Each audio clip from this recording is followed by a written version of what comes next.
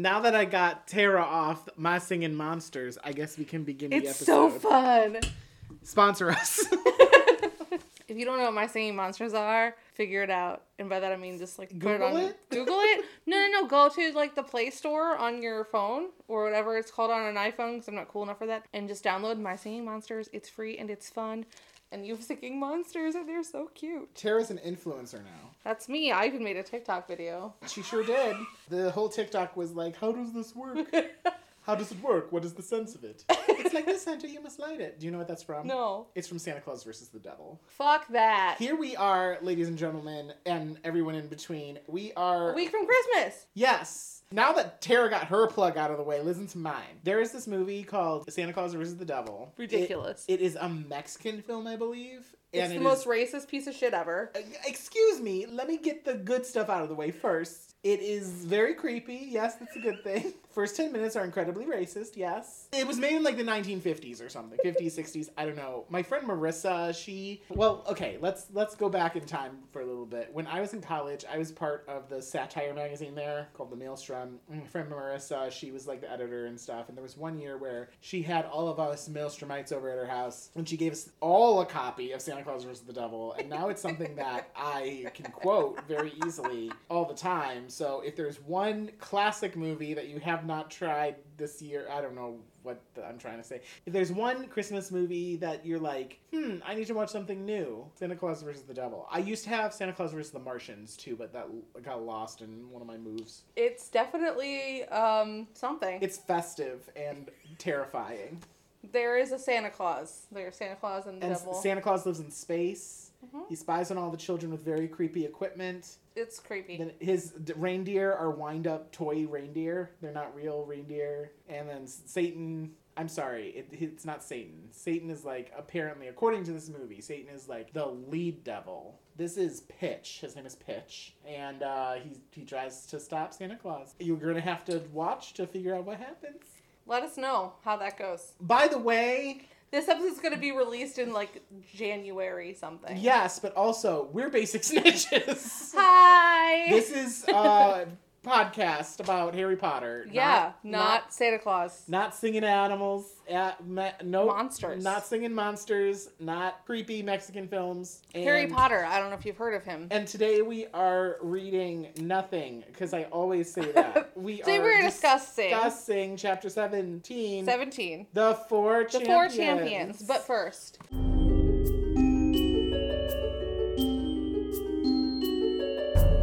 Winner, loser. But first, you don't want to go head first, you want to go butt first? But first. The winner's Polyakov. Polyakov?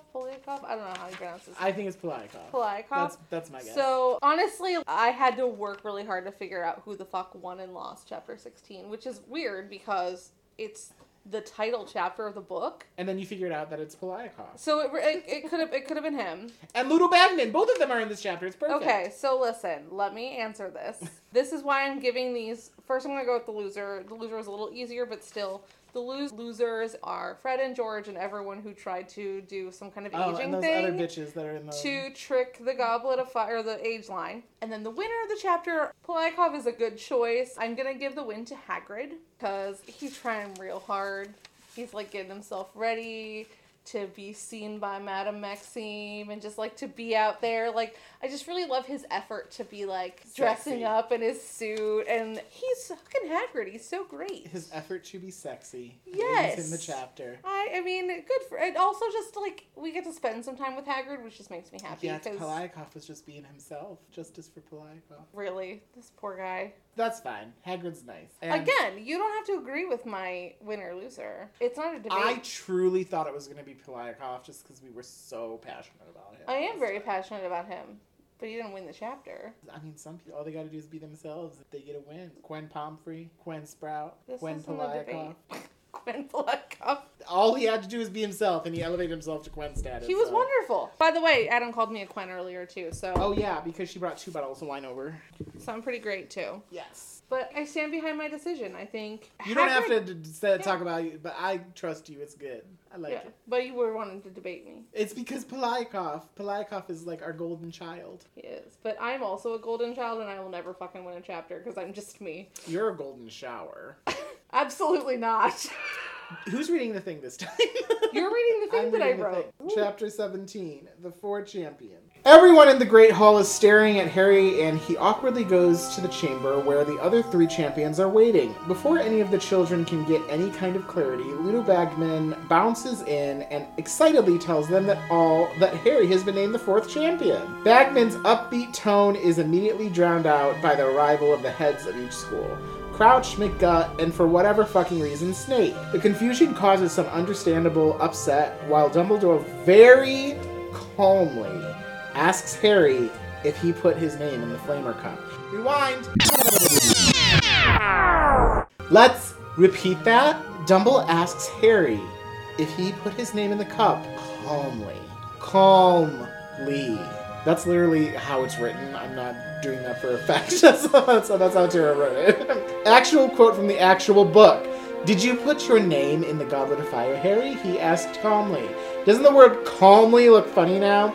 Anyway, more implied non-violent interrogation from Dumbledore reveals that Harry did not ask anyone else to put his name in. It also gives everyone in the room more opportunity to throw out their own uninvited commentary. While Karkaroff and Maxime and their champions are understandably angry, the rest of the adults in the room try to make some sense of the situation. Well, Dumbledore, McGut, Mr. Crouch, and Ludo Bagman do. Snape just continues to bitch about Harry and add nothing helpful to the conversation because he's Snape and why the fuck is he even here? Then, Moody comes in, says some ominous shit, rains a bit on Bagman's parade, makes it very clear that he fucking hates Karkaroff, then steps back to let Dumble and the others continue their conversation. Ludo and Dumble suggest drinks. Crouch says no, because he lame AF. Maxime, Fleur, Karkaroff, and Crumb leave the room because this tournament already looks like bullshit to them. Harry and Cedric leave together, and Cedric asks Harry, probably calmly, how he put his name in the Flamer Cup. Harry repeats that he didn't, but it's clear that Cedric, like everyone else except McGut, Moody, and maybe Dumbledore? That's okay, though, because Ron and Hermione will believe him, right? No. Sort of. Yes. Half yes. I'm making fun of you. Hermione is not, she's freaking out over here. Because I wrote this, I worked really hard on this. Hermione is not around when he gets back to the common room, and Ron does not believe Harry. Actually, he's pissed and pretty unkind about the whole thing. So all in all, not the Halloween that Harry had expected this year. Or last year. Or the year before that. Listen, or the year before that. I'm just saying, Harry was expecting to hear a champion named, be like, cool, let's do this. Lit. I can just, lay back. And then they Harry Potter, and he's like, God fucking damn it. Like I said in the last episode, why couldn't it have been Angelina Johnson? Again, if it weren't going to be Cedric, it should definitely have been Angelina Johnson. Or, what if the Flamer Cup spit out two names at the same time, and it was Cedric and Angelina Johnson? And they run up and they, high-five and shit, and they're like, we got this. And then everyone's even more pissed, because Hogwarts still has two champions. And Dumble's in the back, smoking some weed, being like, Alright. I don't know what happened. And he's waving his little Go Angelina Listen, at the end of the day, and all the spoilers into the book, no one else had the fucking brains that Moody had. Karkaroff, why didn't you, go in there and submit another one of your students under a different name? Then you could have two champions. You mean Barty Crouch Jr.? Yes. Barty Crouch Jr. / Moody. But yes, that one. So the first thing that happens in this chapter, the aftermath of Harry's name being called, and it is this extremely uncomfortable, anxious feeling. Can you recall anything that has the same feeling of time stops and everybody's looking at you? He mentions there's buzzing, and the buzzing gets louder and louder. So I tried to think about what could be a comparable event that would be similar to this, and the only thing that I could think of would be, because obviously I don't know if this actually happens at a wedding when they're speak now or forever hold your peace. And, it's happened obviously in movies and someone goes, Not me, stop the wedding and shit like that. That's the only kind of thing that I could even maybe compare it to. But yeah, this has to be so completely crazy. It is unbelievably tense. Yeah. In front of the entire school. This entire group of people are already sick of Harry's shit from the last few years. Harry's the star of the school. Oh, we get a Harry-free year. No, it's even hairier this time. The one moment that I can recall that is somewhat similar my freshman year in college. My parents were very cheap, so they got me this Victorian age white microwave that didn't have a turntable on the inside, but if it did, it had a hand crank on the side. That's just a joke. It was just an old fucking microwave and no turntable. And my roommate had moved out at that point because, hey, guess what? Shocker, we didn't get along. I don't cohabitate well with people. Can confirm. And one night, I was like, I'm going to make some popcorn. And then I went down to the vending machine to get a drink. And literally, put the popcorn in, boop, beep, bop, boop, 2 minutes or whatever, walked down the hallway, walked back. Halfway back, I hear this beeping sound. I opened my door to see my room filled with smoke. I opened the windows. I try to, like, get this smoke the fuck out of my room. And the way that it worked in my residence hall is that, like, individual rooms, smoke alarms went off, and the entire building did. And it was also, like, 11:45 at night in the snow. So the whole building evacuates. We had to go across the street. There were some people in towels and stuff from their shower. And the fucking hall director, who knew me, because I was, like, on hall council and stuff. And after this year, I lived in this hall one other year, and there was an RA in this hall for 2 other years. Is like, everybody can thank Adam for this. And I'm like, wow, cool. That was really, really nice and very, very necessary, you bitch. So rude. Even for years to come, students who are my residents and younger than me would, like, make fun of me for this. And I'm like, you weren't even there. Of course, that was one of those moments where the entire hall is, like, looking at you. And it's like, excuse me. That was more my reaction. Like, what if Harry was just like, excuse me, bitch? Right. No, that's not my name. You know that's what Angelina would have done if Angelina's name was called forth and she didn't put it in. But unfortunately, these book series aren't about Angelina, so... Someone let us know where we can find good fan fiction about Angelina Johnson. Thank you. Yeah, Angelina Johnson and the Goblet of Fire. That's what we want. I would read that. So that's the only thing I could think of, but it's very, very, very uncomfortable. The idea of something that you're just not expecting to hear, and especially in the aftermath of, like, okay, we did the things. Cool. Awesome. I'm sorry, what? Yeah. And then, like, everybody's reactions, too. Later, we hear about Hermione's reaction, of course. People just, like, staring at him, like, in disbelief, like, McGutt and everything.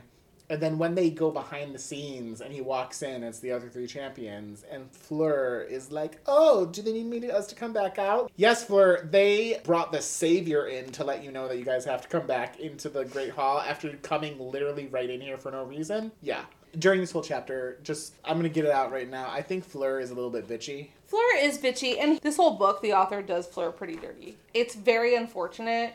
Yeah. Fleur is the only female champion. Fleur is definitely very early on made to look like the weakest. She's weak, like she's a bitch, you know, it's very frustrating. Even though she still continues to look like she's weak, she does become much nicer to Harry. I mean, she's very likable, and obviously we get to know her later on in the series, but this chapter, I think, does her so dirty that it's hard to come back from it. I think so, too. It's like almost a first impression, because we get to see more of Victor and Cedric before this moment. Well, and Cedric is delightful, but it plays up the hysterical angle of a woman being the one who's like, and I don't really want to make a bunch of this about gender because it's not productive in my opinion, but I understand the frustration and the upset around it because it does play up this woman to be the one who's pissy about it.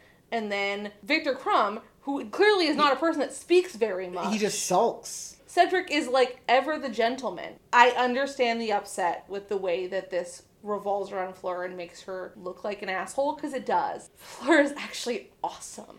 Yeah, I agree. We've already set up the jokes here of, like, Hermione not liking the French. But even the way that we've already talked about this in our past few episodes, Durmstrang is portrayed in such a different way than Beauxbaton, too. And so there is something just very early on portrayed differently about Fleur, and perhaps even Madame Maxime. Because, like, at this point, you're already getting a little bit of clues here and there about, like, okay, Igor Karkaroff isn't the best guy either. I don't know. I kind of don't see that. In this place, they set Igor and Madame Maxime up kind of in the same level. They both have every reason to be all, like, annoyed. Well, now that is true, but then, like, when Moody comes in. Oh, but then, yeah, Moody comes in. But mostly I'm just like, oh, fucking Moody. Obviously, yeah. I know the story, you know the story, But the first time you read it, I don't know, I personally feel like Moody just seems like Moody. I mean, that's the beautiful thing about this podcast. One of the beautiful things about this podcast. All the things about this podcast are beautiful. That's right, especially its host. One of the great things about this podcast is that we do get to go back and you get to see like hints of this and that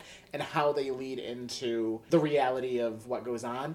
I almost wonder, too, as we know, the author is a little bit twisted. I wonder if because Madame Maxime is portrayed as such a strong bitch, they make Fleur speak up as like, oh, it's the girl speaking up. Obviously, Igor speaks for Victor. Like, Victor doesn't really do anything. Yeah. At the same time, there is this, like, kind of juxtaposition between Hermione and Fleur. Hermione's constantly made fun of to be, like, the nerdy one. There are some of her features that are highlighted, perhaps, in the next chapter that could make her seem a little bit Poindextery. We all know who Hermione is, what a badass bitch she is. Then there's this whole thing between her and Fleur, and we made it out to be like it's the French. Is it because Fleur is beautiful? Is it because she's part Vila? Like, there's so many little things in there Right. Well, and I think that set that up. I agree with that because I think the problem is that Fleur possibly represents a lot of what, and I'm not giving the author credit for this, I think it's a natural thing that can happen by making a character so basic.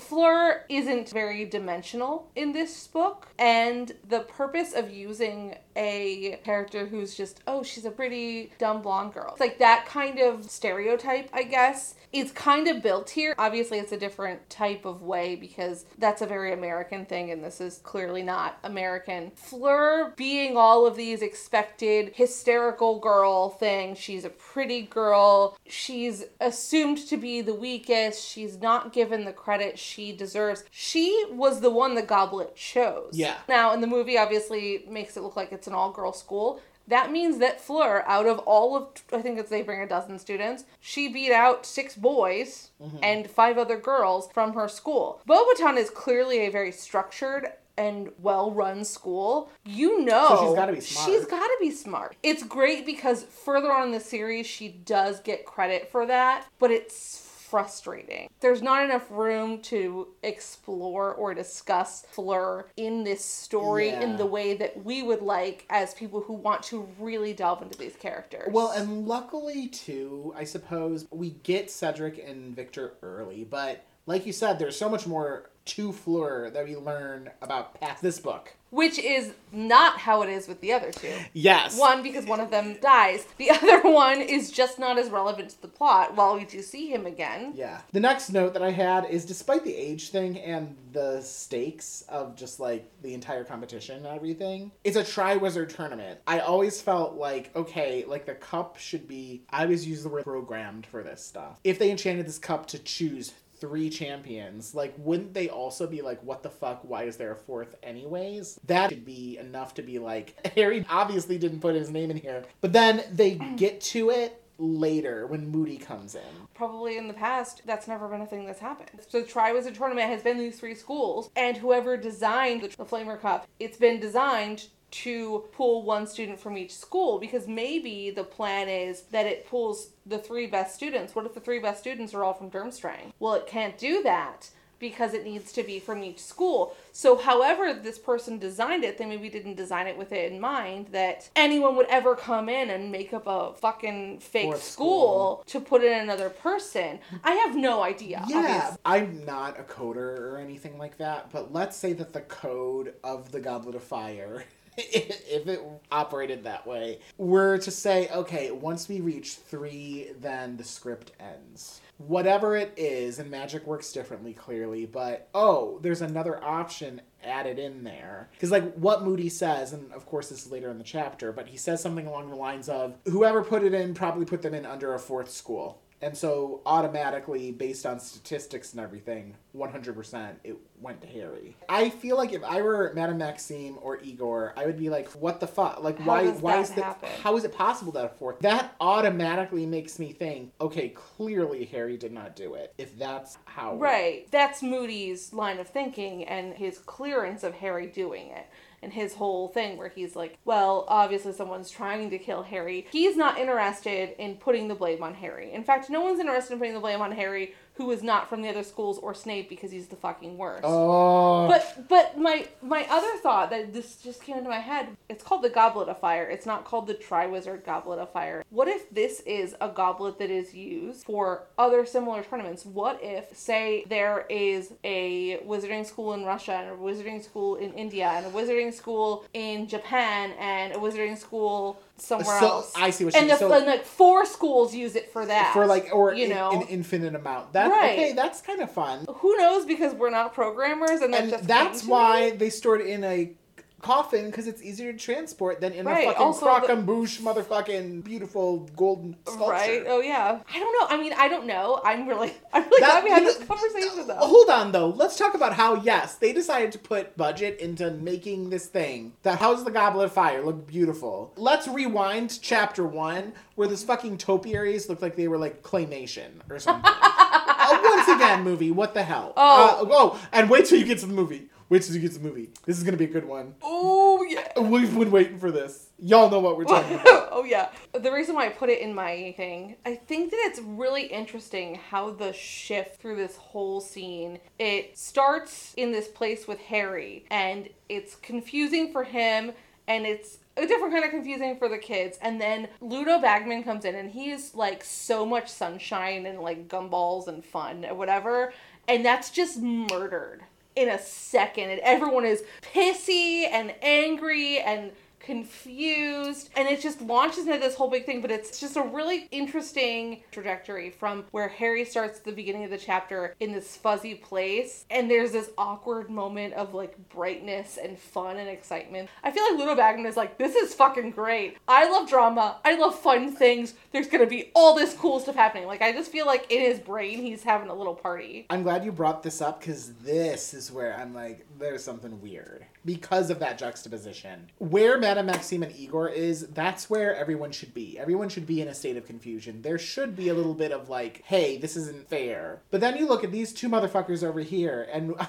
like how you compared him to Gumballs. He's just like... We got Cotton Candy Bagman over here, and then fucking Slit My Wrist Crouch. The juxtaposition even between them, it's like, okay... First of all, this one guy is fucking spiraling, and the other one is springing up and down. They are so different. To me, it's so crazy that it really, at the end of the day, still comes down to Dumbledore and McGonagall being the ones that are like, let's make sense of this. Yeah. And Barty Crouch is like, rules. And Bagman's like, whatever, I love everything. Let's not get away from the fact that, like, Crouch and Bagman are just so out of place here. The fact that there's a dissonance between them and, like, how they are. That's concerning. Bagman obviously doesn't even care about the rules. It's like, oh my god, there's a 4th person here. How exciting. Then Barty is like, not only is he rules, he doesn't even, like, take the moment to go, this is a fucking 14-year-old child. This doesn't make sense. This doesn't make sense. This doesn't make sense. I have this rule that says anyone whose name comes out of the Goblet of Fire competes. The end, that's all. He doesn't explain anything. He doesn't think about it. Yeah. Or, in Crouch's position, he should be like, these are the rules, but this is, like, an exception to the rules. Let's actually like, go back and figure something out before we say, hey, this guy needs to participate in this. Because, like we said, I think the last episode, sure, it's a magically binding contract. What if Harry doesn't? That is a, like, specific clause in this contract that should be described at this point. If he doesn't participate, does he fucking explode? Can't he just go to each task and be like, I'm not doing this? I mean, obviously a 14-year-old boy has a lot of fucking ego he's got to take care of, and I get it. As we get through the next several chapters, we're going to see how much of Harry's ego is wrapped up in this, and that's important, and I get it. Especially after what happened at the World Cup, someone should be paying more attention to Barty Crouch. When you say pay attention more to Bagman, because he's such a fucking, like, depressive... Crouch? Yes. Yeah. Well, these names, even though they're fucking different, they're, like, the same. I'm like, these two bitches. The fact that he's just part of these things that he clearly doesn't want to be part of. So the other bitch who's here is Snape.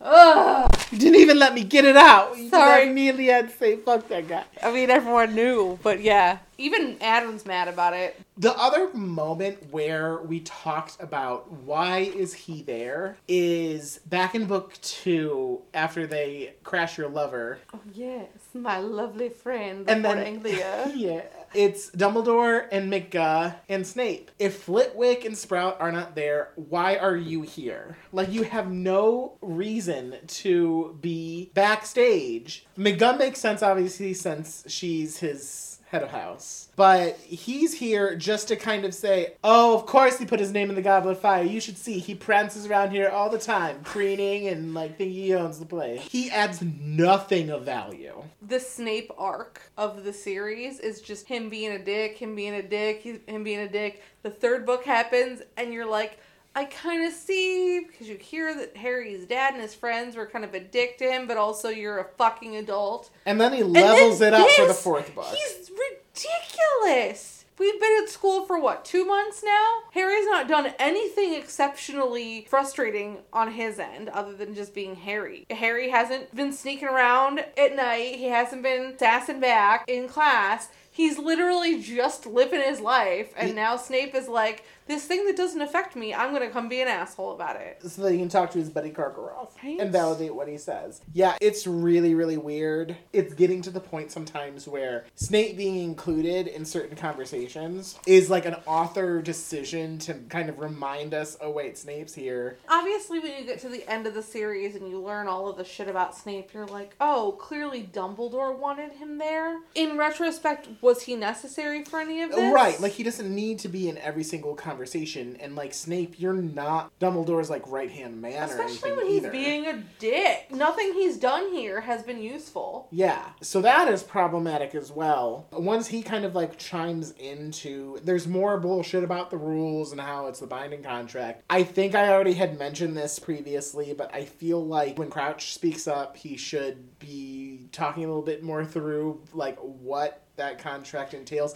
Like, do any of the people who enter, do they have to, like, sign something beforehand? Are they able to see the terms of this contract? Maybe their reasoning behind it is that by putting your name in the goblet, you have signed the contract. So, like, when you go to Buffalo Wild Wings and they're like, you have to sign this way. When you eat the atomic wings or whatever. Oh, yeah. So... Or I think it's, like, terms and conditions that nobody reads and you have to check the box. Absolutely. So that's what that is equivalent to. But did they even get the opportunity for that? I'm sure... I don't think they do. Like, that's the thing Hogwarts to me, is a mess, guys. that I'm like... There are some this. serious issues here. Who is Hogwarts' lawyers? Wizard lawyers. Mhm. Who has that job? Yeah, because this world needs them, first of all.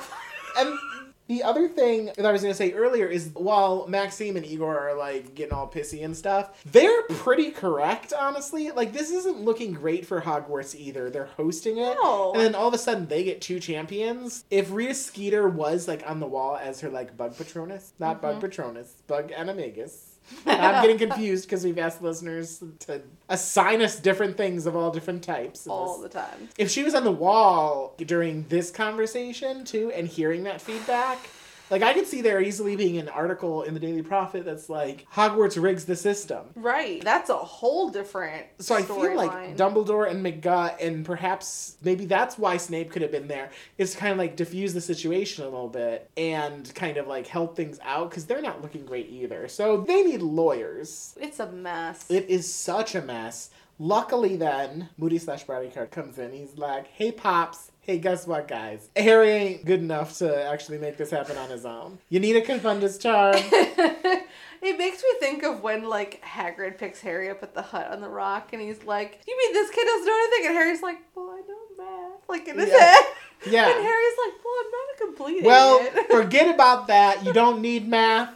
Where we're going, not a concern. You don't even need to know money values. Still not bitter about that. No, not at all. But these are things that I feel like they should have known. Again, I already touched on this too, but the fact that it's the Triwizard Tournament, and you did also say, like, what if the cup is used for the cup? The Goblet of Fire. There are too many cups in these. Flamer Cup! If the Flamer Cup was used for, like, other tournaments, maybe it wasn't at, like, a default of 3 or whatever. But I mean, I don't know. It's literally just trying to figure that out. But yeah, it's just a mess. This is just a prime example of the fact that no one thought beyond the basics. Which is why when you brought up the thing about Barty Crouch Sr., why did he not go, Because he's clearly clearly a smart man. He's a senior member of the Ministry. Obviously, he's under a lot of stress, which we're not thinking about. That's the big thing. And that's, obviously, we know that's why, but no one's concerned?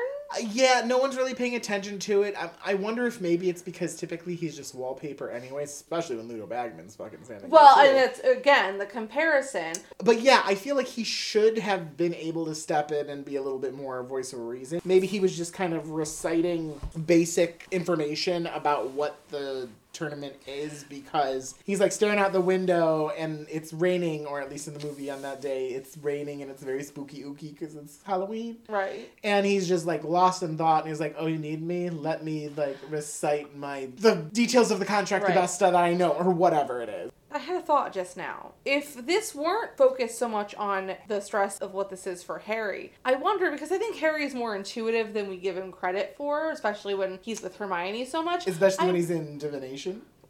Also that, but we'll get there. But we really won't. That's not important in this not episode. Yet. But we'll get there. See us in a few episode. weeks. Because we spend so much time in his head, I feel like the natural progression of this, if this weren't so stressful for him, and the World Cup hadn't been so stressful for him, having lost his wand, that he might have actually caught on to the irregularities and the concern surrounding Barty Crouch. The way that Barty Crouch behaved at the World Cup, his weird dismissal, coupled with Winky, coupled with Hermione being like, what the hell, what he knows about Barty Crouch based on Percy and how like straight as an arrow he is. And then coming into the Triwizard Tournament, he may have been the person that noticed that Barty Crouch was not quite where he needed to be. Weird. I feel like he would, I mean, obviously, if we could have had Hermione in these moments, bitch would have been like, that makes sense. Someone needs to check on this boring ass fucking man because there's something weird that's going on. He's actually kind of intuitive on things like this. Yeah, which is strange that he's the one who has to be the intuitive one to figure it out at the same time. Because there's all these adults there. But he doesn't, obviously, because he's very self-focused in a place where he should be self-focused. Yeah. This is weird. So then he leaves, and Cedric, on the way out, he's like, so how'd you do it? And he's like, I didn't. And Cedric's like, sure, Jan. And so he goes into the basement. I appreciate that Cedric's reaction was not like, okay, I don't believe you. Yeah. He was just like, okay, because Cedric's a gentleman. Yeah. Yeah, he doesn't believe Harry, but why should he? Yeah. Obviously, we know we should believe Harry, but why should Cedric? Yeah, I mean, I just think differently, and these are all fictional characters as well. I feel like more people should be questioning things, honestly, especially since they're at a school.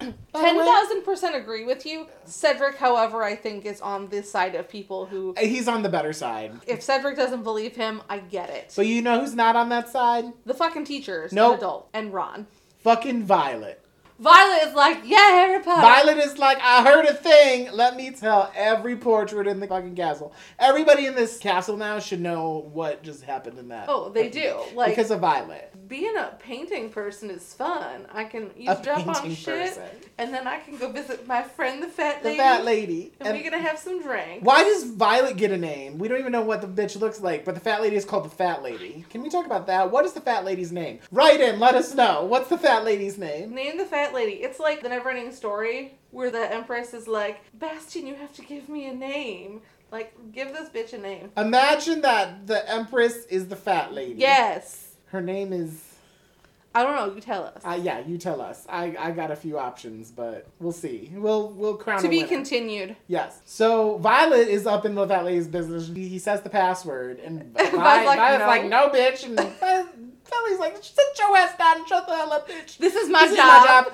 So then he goes into the common room, and I forgot about this, that the Gryffindors are like, yeah. And I was like, okay, Gryffindors, hell yeah. This is such a Gryffindor thing. Well, between the awkwardness at the beginning in the Great Hall and then what I know of Ron, this was so nice. And I was like, oh my gosh. They call out Fred, George, Angelina, Katie, and Lee.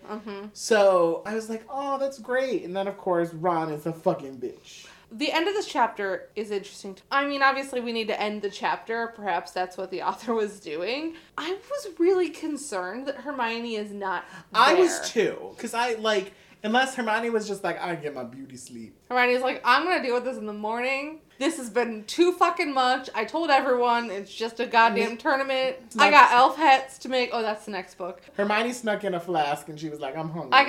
I got some spew badges to make. I don't know where Hermione is at the end of this chapter. I forgot that she wasn't around. That is kind of a problem, but the way... That's okay, because Gwen gonna be amazing. Y'all, get ready for the beginning of the next episode, because as frustrating as Ron is in this moment, Hermione makes up for so much of it, and so does Hagrid. It's frustrating that Ron doesn't try to have a conversation. So I'm not going to go to bat for Ron. I don't condone this kind of thing, and I don't think that he's right. I understand. And Hermione does explain it really well in the next chapter, but I understand his frustration. I just wish that he... instead of just being an asshole refusing to discuss it, if you want to not believe Harry, he's your best friend. Can't you just be like, what the fuck, dude? You put your name in the Goblet of Fire, and when Harry says, I didn't, your response should be, okay, but how did that happen? Not, nah, bitch, you lying. Ron refuses to listen to Harry, who's been for the last hour, 2 hours of his life just trying to be like, I didn't do this thing. Mm. No one fucking believes him. It's clear that McGonagall is concerned, so she probably believes him. And it's clear that Moody, obviously, is like, yeah, this fucker didn't do it because he did. And Dumbledore trying to make sense of it. Like I said in my thing. Well, on top of all of that, about it. He should not be so sulky pouty about it. Like, he's just so, oh my god. You have to take end of year classes. You have a chance to win 1,000 galleons or whatever, 100,000. I don't give a fuck. Hermione sorts this all out and seeing things from either side. Right. Well, we'll talk about that. He could have been like, hey, congratulations, but I'm like a little bit confused here and a little bit pissed. How the hell did you do that? I'm upset. I would have wanted to do this. He's making no room to listen to Harry. I mean, you touched on that, but like, he is doing it in the most self-serving way, too. And in contrast to that, Harry, again, is in a pretty heightened state of anxiety about all of this. It's really interesting that he listened to this whole spiel that Moody gave about it very dramatically, being like, actually, what if they're trying to kill Harry? Which is so funny because that's the whole fucking point. Yeah, he totally shows his card. But it's so out there and it's so not expected. Him saying it doesn't really lead anyone in that direction, obviously. But Harry has this moment when he is responding to Ron, when Ron's like, why would someone do that? And Harry thinks it would be too dramatic for him to say, I don't know, to try to kill me. It's so funny that Harry's still in that place sometimes where he's so self-conscious about the idea of someone trying to kill him. He fucking wrote Sirius a note being like, no, I imagined this. To me, this is a moment where I'm just like, that's our Harry. I like how you're like, he's so hairy, and then Hagrid chimes in and be like, bitch, no he ain't. Fuck, Mary Kill. Let's do it. Do you know what I'm about to say? No. Okay, this technically happens in the last chapter, but they're all here. Victor, Fleur, and Cedric. Oh, shit! The actual 3 champions. That's right. Oh, man. I'm gonna kill Victor. Okay. I'm gonna fuck Fleur and I'm gonna marry Cedric. Okay, I understand your Cedric role. Why are you doing that with Victor and Fleur? So, I just don't connect to Victor. Uh-huh. I like Victor. I think he's a great character. Obviously, I know the whole fucking series. I think Fleur, even though this is a shitty chapter for her. She a Vila, and you're like, I want to get up in those... What? Yeah, I mean, I want to get up... She's hot. What the hell? I want to crack her creme brulee. I was trying to think of something French. Oh, I know, yeah. But I'm just saying, she's hot. But also, I want to go underneath her Arc de Triomphe. Jesus Christ. But I also know her time. I want to do the Eiffel Tower with that bitch. Does Eiffel Tower need 3 people? It definitely needs 3 people. I don't know how sex things work. Me neither.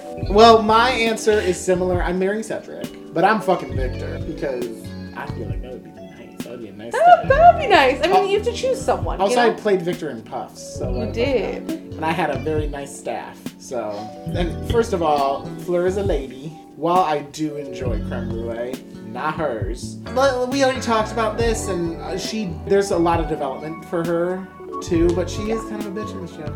She is. If we're basing it just on this chapter, I'm probably killing her and fucking Victor. Yeah. But if we're basing it on the fact that I know the whole story, I'm gonna flip it. She has a vagine. Time to die. You're like, so that's this. Should I feel concerned for my life? Yes, I kill everybody who has a vagine. That's my new thing. 2020, here we go. Killing all the ladies. Better watch out. I'm coming for you. That's a joke. Nobody called the police. I'm not killing ladies. He would have to leave his house for that, and we are trying to be good and not leave.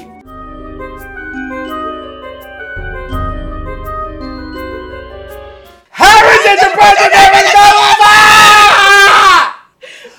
okay, we're looking at Audacity right now.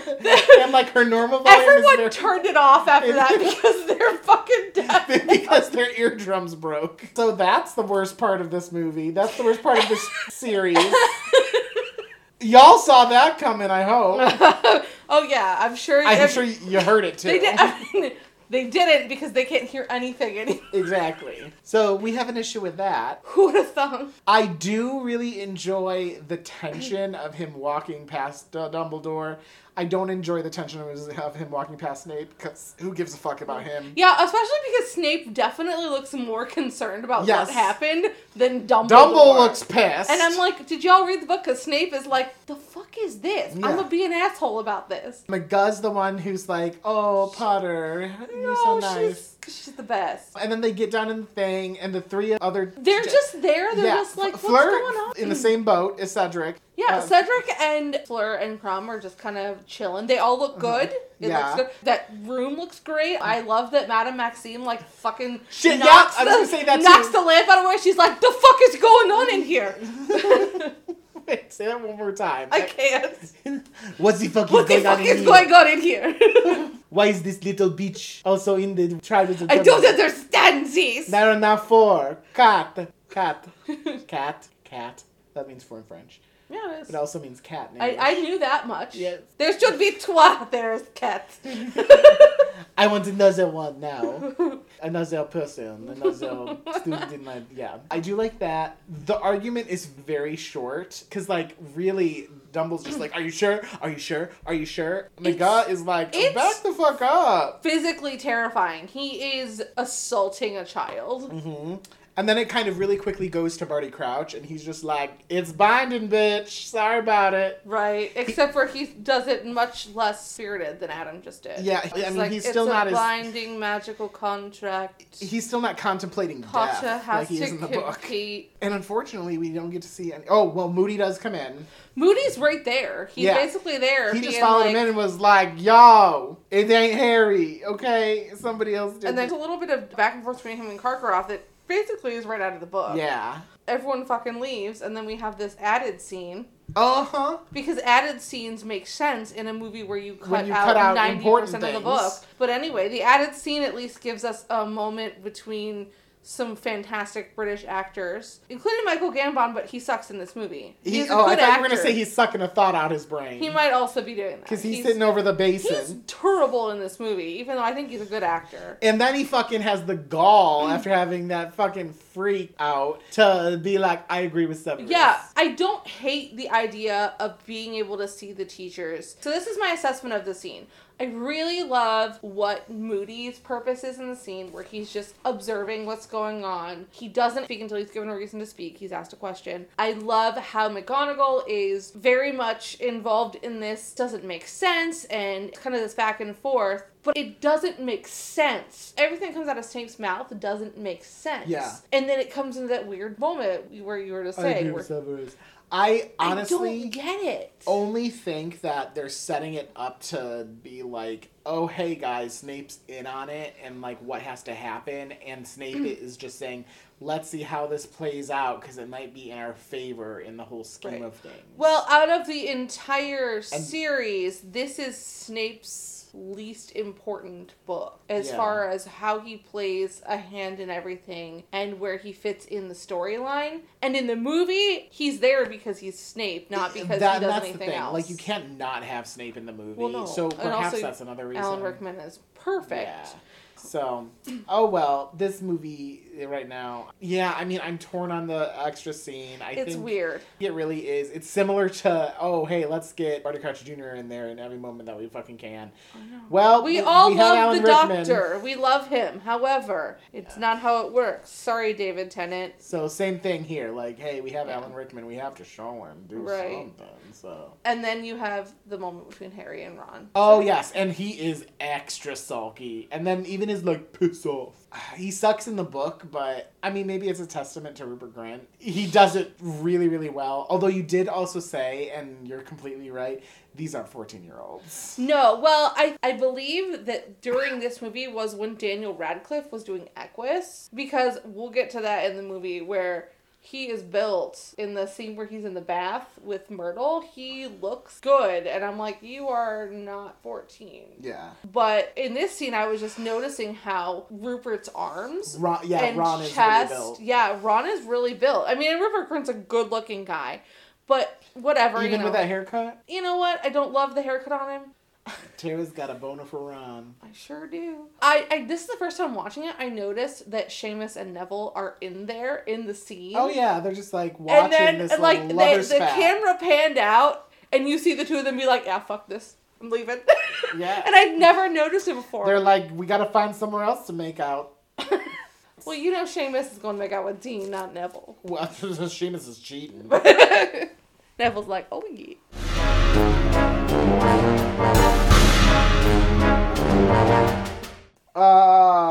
Okay, there are a lot of points. Maybe my most ever. Okay, plus 50 to Harry because the situation he's in, how shocked he is, like this is a big turning point in comparison to other books, and the conflict in this book is so much different because it is more realistic. The judgment of his peers, all of that. So 15 to Harry, plus 10 for McGonagall for being reasonable and on his side, plus 5 to Dumbledore as well for the same reason, just to a lesser standpoint because of course it's McGuh. She's always going to kind of be there for him. Plus 5 to Fat Lady. She's fucking there. Great. Whose name is also blank. Obviously, we won't know by the time we publish this episode because you guys need to give her a surname. And then plus 5 each to Fred, George, Angelina, Lee, and Katie Bell. That was a pleasant surprise to me that he goes back and he is welcomed in as a hero. You've forgotten about that. I love that. Yes. -5 to Fleur because she's kind of bitchy. -5 to Ludo Bagman because this is where he becomes more suspicious for me. -10 for Crouch because I'm like, shouldn't you check? Like, this is the whole reason why you're there. You're supposed to be the balance to Ludo Bagman's jovialness. You should know your shit and you don't really. He a mess. Also, you need to go to the therapist. For real. Wizard therapist. Wizard therapist, wizard lawyers. Come Need on. them. -10 to Violet because who the fuck are you? -15 to Ron because he's so sad and whiny. He is very moody. No, he's Ron, not moody. -15 also to Michael Gambon for obvious reasons. And -20 to Snape because why are you here? It's the same thing as Violet except Violet is not a fuck dick. Well, she might be a fuck dick, but we don't know Violet like we know Snape. Snape is a fuck dick, okay? That's a lot. I'm not even going to recap it because it'll be 30 more seconds. If you want to know, go back and just rewind a minute. Press that, rewind 10-second button a few times. And you got to hear it again. Next time, we're going to discuss Chapter 18. The weighing of the wands. Oh, I thought we were going to do it every other word. That's okay. Okay, you want to try it? No. Okay. The weighing of the wands. Guess what? That means all of them have to slam their salami on a fucking deli scale. I've been warned about all the dick jokes coming my way. Yep, that's your warning too. So buckle in, buckaroos. Dick jokes coming. Dick jokes coming. Dick jokes coming. It sounded like you were about to sing a song. I may have tried, but my brain doesn't work. And now, the world premiere of Tara Corkery's new single off her album, Dick Potato Salad. Dick jokes coming. Dick jokes coming. Keep going. Come on. This is going to be our fade out. This is what we do now. We had fucking Wendy Williams, and then we had a little bit of Brian. Now we have Dick jokes coming. Dick jokes coming. Dick jokes coming. I don't know. I got nothing. Lovely. Well, I'm You're sorry lovely. that you all have to be disappointed, but we'll talk to you next time. Someone write that for me, because I'm not creative. Bye.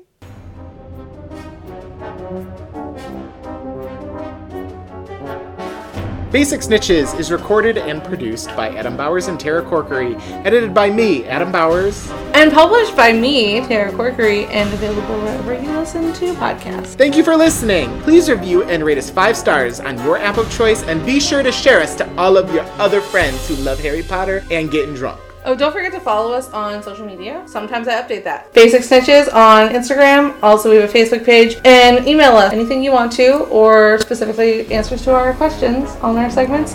BasicSnitches@gmail.com. But don't send us dick pics, please. That's nasty. But do send us liquor. Thanks. Yeah. Aloha Mora! Oh, now people can get into your house. They're their toe, but they don't matter because now you're a water goblet. Bye. Bye.